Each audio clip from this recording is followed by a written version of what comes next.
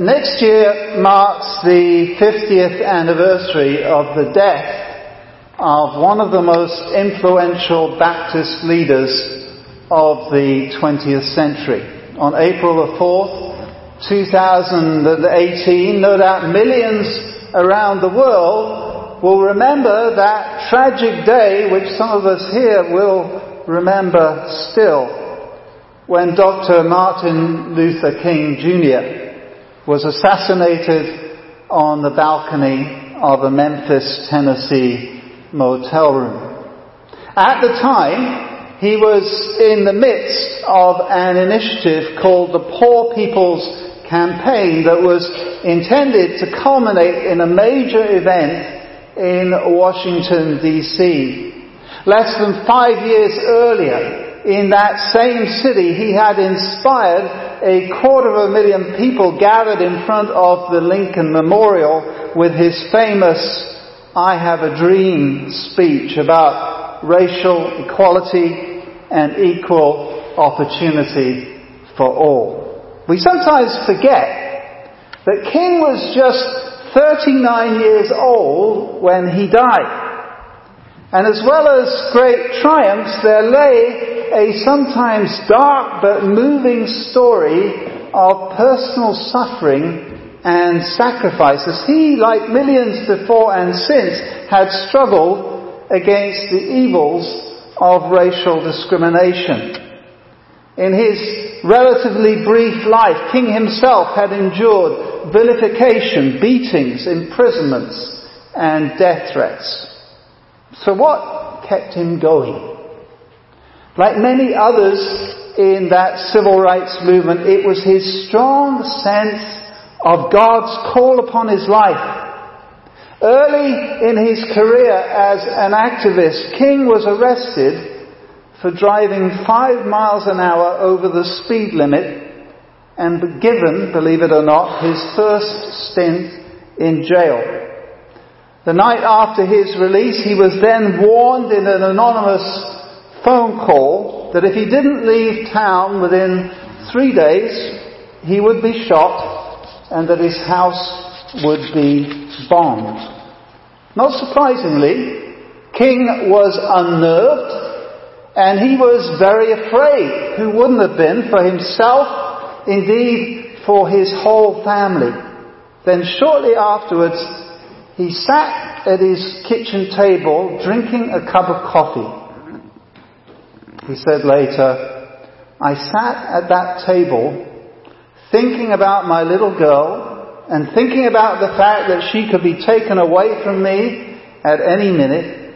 And I started thinking about a dedicated, devoted, and loyal wife who was over there asleep. And I got to the point where I couldn't take it anymore. I was weak. And I discovered then that religion had to become real to me. And I had to know God for myself." King continued, "And I bowed down over that cup of coffee. I will never forget it. I said, 'Lord, I'm down here trying to do what's right. I think I'm right. I think the cause we represent is right. But Lord, I must confess that I'm weak now. I'm faltering. I'm losing my courage.' And it seemed to me," King concluded, "at that moment that I could hear an inner voice saying to me, 'Martin Luther, stand up for righteousness. Stand up for justice. Stand up for truth. And lo, I will be with you even until the very end of the world.'" Just 3 nights later, the menacing bomb threat made in that terrible phone call actually came true when a bomb exploded on the front veranda of the King home. Thankfully, no one was hurt, but he was able to get through it. "My religious experience a few nights before had given me the strength to face it," he said. And time again, throughout his ministry, Martin Luther King returned to it to strengthen him whenever he faced terrible difficulties. The sufferings that so many have to endure in this world always raise serious questions, don't they? And they don't all end in redemption on this side of eternity. That's why the problem of suffering presents one of the most serious challenges to those of us who proclaim belief, as we do, in an all-good, all-powerful God. The key question is always the same. How can an all-powerful, all-loving God allow so much pain and suffering in this world? Some of the greatest theologians in history have tried to address it. The whole branch of theology has been devoted to it under the technical name of theodicy. Now, let me assure you right now that I'm going to make no claim to offer a definitive answer to that question in a 20 to 25 minute sermon this morning. But I do think that our reading from Matthew 16 reminds us that the reality has much to teach us, especially when we suffer, as King did ultimately, for our faith and convictions. So as we consider Jesus' prediction of his suffering and Peter's rejection of it, we can gain a clearer idea of one of God's key purposes in and through Christian suffering.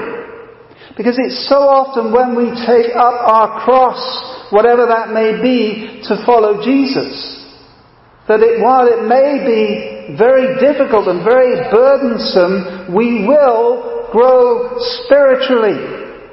However much we sometimes hanker for an easier, less demanding journey through life. Jesus exemplified this truth in incredibly powerful ways, despite the fact that those around him often resisted it. One of the most remarkable things about his life and ministry is that even though he clearly knew the terrible things that lay in store for him, including his ultimate sacrifice for our salvation on the cross, he actively pursued God's plan and purposes nonetheless. By this stage in Matthew 16, Jesus has been with his disciples for at least a couple of years. He's given ample demonstration of his perfect character, his life-changing teaching, and his wonder-working power. So he's just put them to the test by asking, "Who do you say that I am? Who do you say that I am?" It's the key issue that we must all face in one shape or form. And the Apostle Peter has given the ideal answer. "You are the Christ, the Son of the living God," he says. So Peter hails Jesus, not only as the long-awaited Messiah, the Christ, the Anointed One, for whom the Hebrew people have been longing and praying for centuries, but as no one less than the Son of God. God in the flesh. God in person. Not surprisingly, Jesus praises Peter and singles him out for the highest honor. "Blessed are you, Simon, son of Jonah," he says in verses 17 and 18 of Matthew 16. "For this was not revealed to you by any human, but by my Father in heaven. And I tell you that you are Peter, and on this rock I will build my church."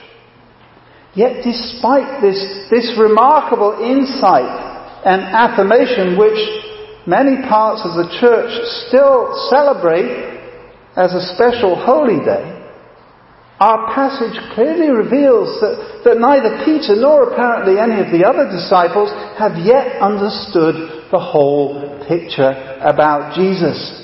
And that's only highlighted by their response to his prediction of sacrificial suffering that we hear in verse 21. It's pretty blunt, and as so often with Jesus, it's very direct. From that time on, our text says, Jesus began to explain to his disciples that he must go to Jerusalem and suffer many things at the hands of the elders, chief priests, and teachers of the law, and that he must be killed and on the third day be raised to life.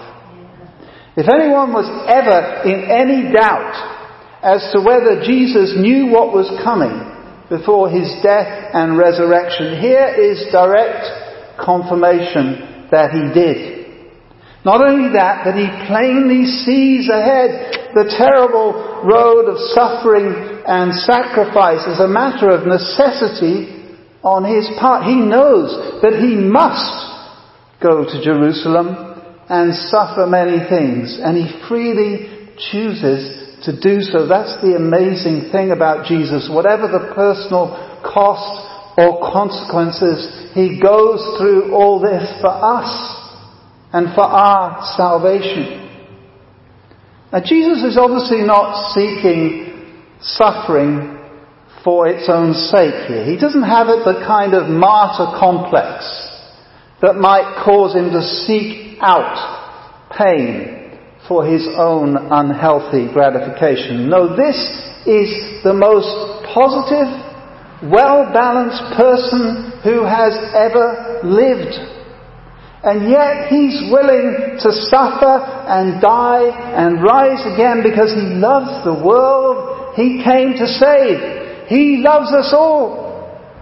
And he knows what's necessary to rescue us from the penalty and power of sin. So sacrificial suffering is something that Jesus predicts as part of God's plan for him.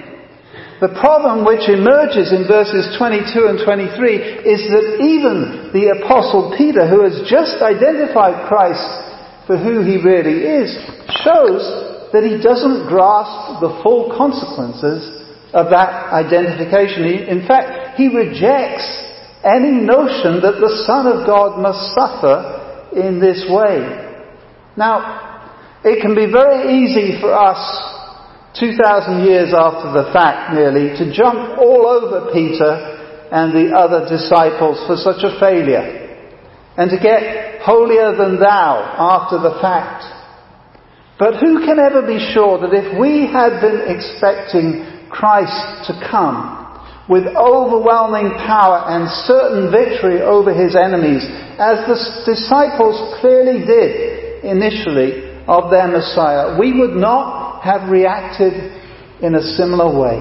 Who is to say that we would not have preferred a conquering king to a suffering servant, and misunderstood that the two actually go together? After all, don't we sometimes do that in our own lives? Some of the most tragic, some of the most painful pastoral situations that I have ever seen have involved faithful family and friends who have simply refused to accept that God might have planned ultimate healing in heaven for their loved ones, rather than a more immediate and or miraculous cure here in this life. But I've also seen many less extreme examples of people going through poverty or unemployment or grief or sickness or depression or broken relationships who have refused to acknowledge God's hand or help in their sufferings. No one who is psychologically healthy ever really likes to face pain and suffering.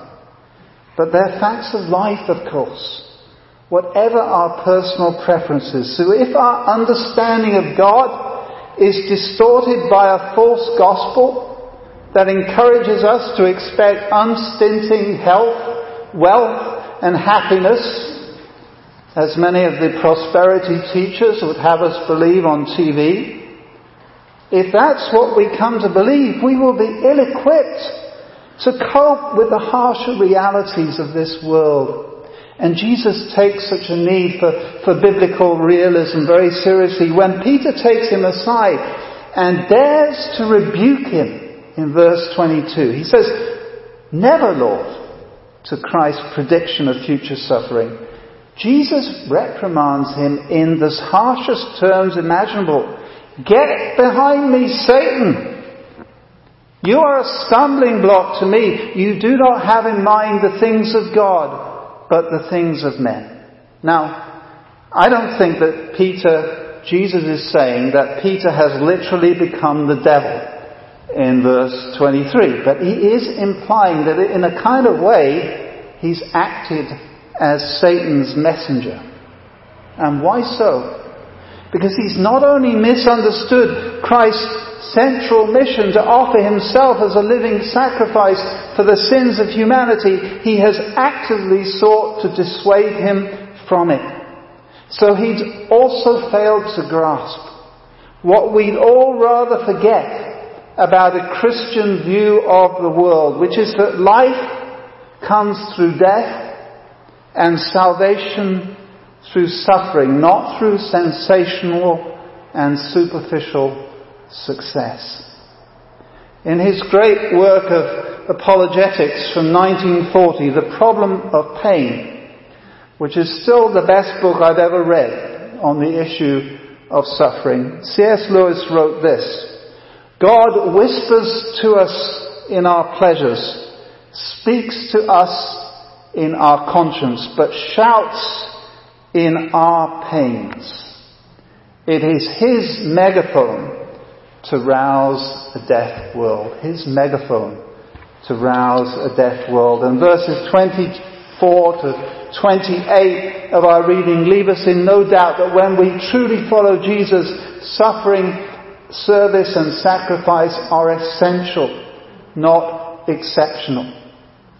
The picture that Christ first focuses on stems from one of the terrible events surrounding his own future crucifixion, when after brutal mistreatment the Roman authorities insist that he carries his own cross to the place of execution.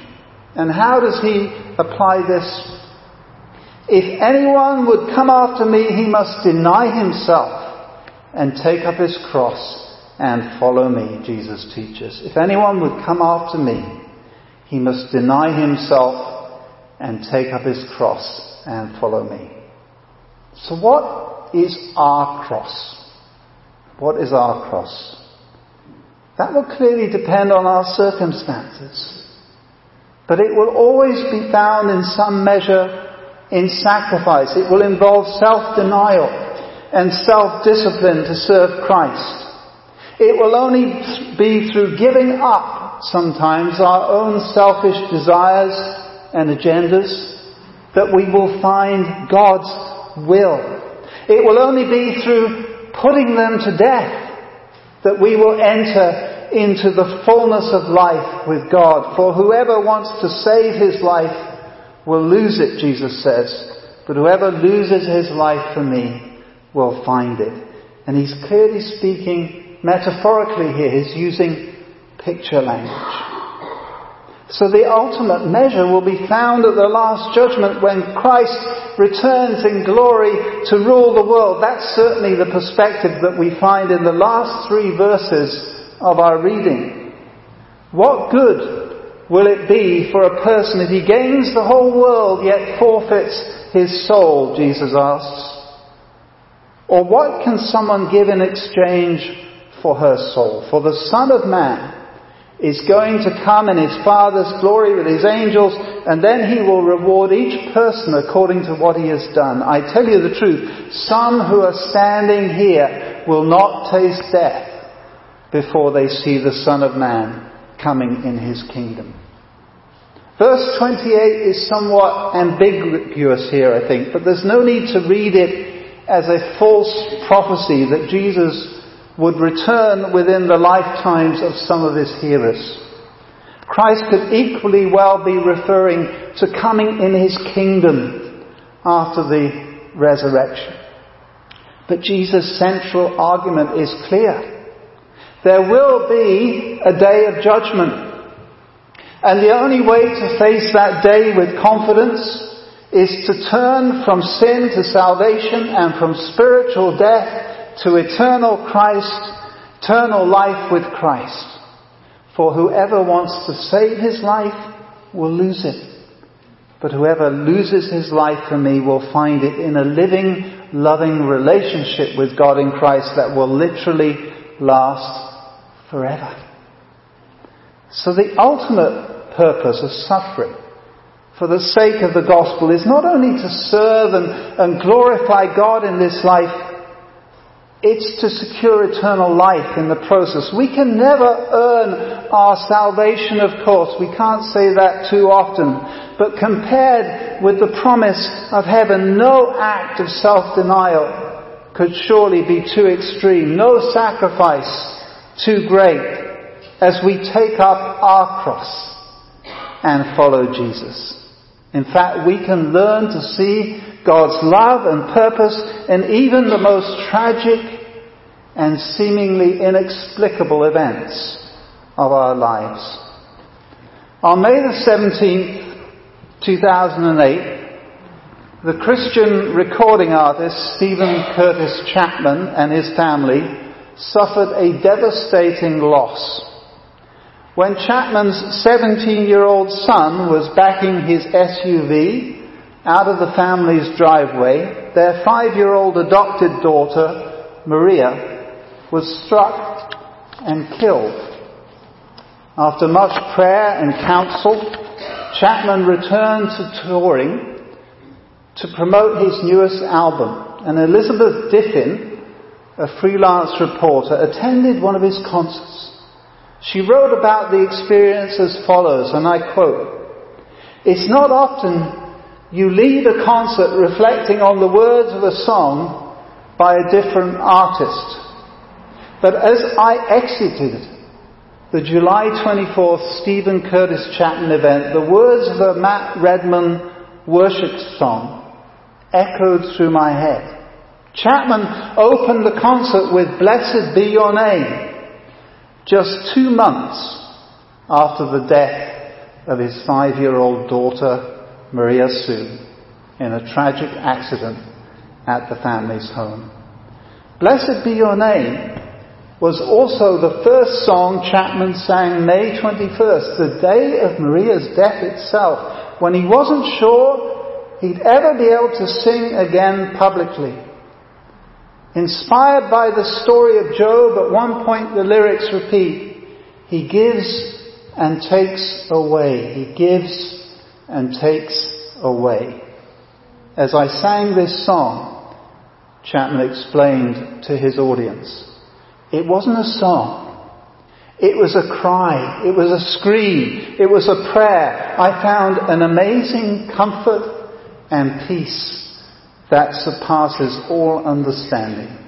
An amazing comfort and peace that surpasses all understanding. Imagine being able to say that just months after the death of a child in such appalling circumstances. Imagine perhaps, if you're not in that place for other reasons right now, being able to say it at all. And yet such is God's promise to us. Whatever our sufferings, they can actually be a source of hope, not despair. Promise rather than foreboding. Life, not death. When we learn to see them in the light of Christ and His sacrificial example. For whoever wants to be my disciple must deny themselves and take up their cross and follow me, Jesus says. For whoever wants to save their life will lose it. But whoever loses their life for me will find it. And where will we find it? In the fruitful, abundant, everlasting life which He promises to us all. By grace, through faith, in the Lord Jesus Christ, who gave literally everything He had, so that we might get another chance. Let's bow our heads.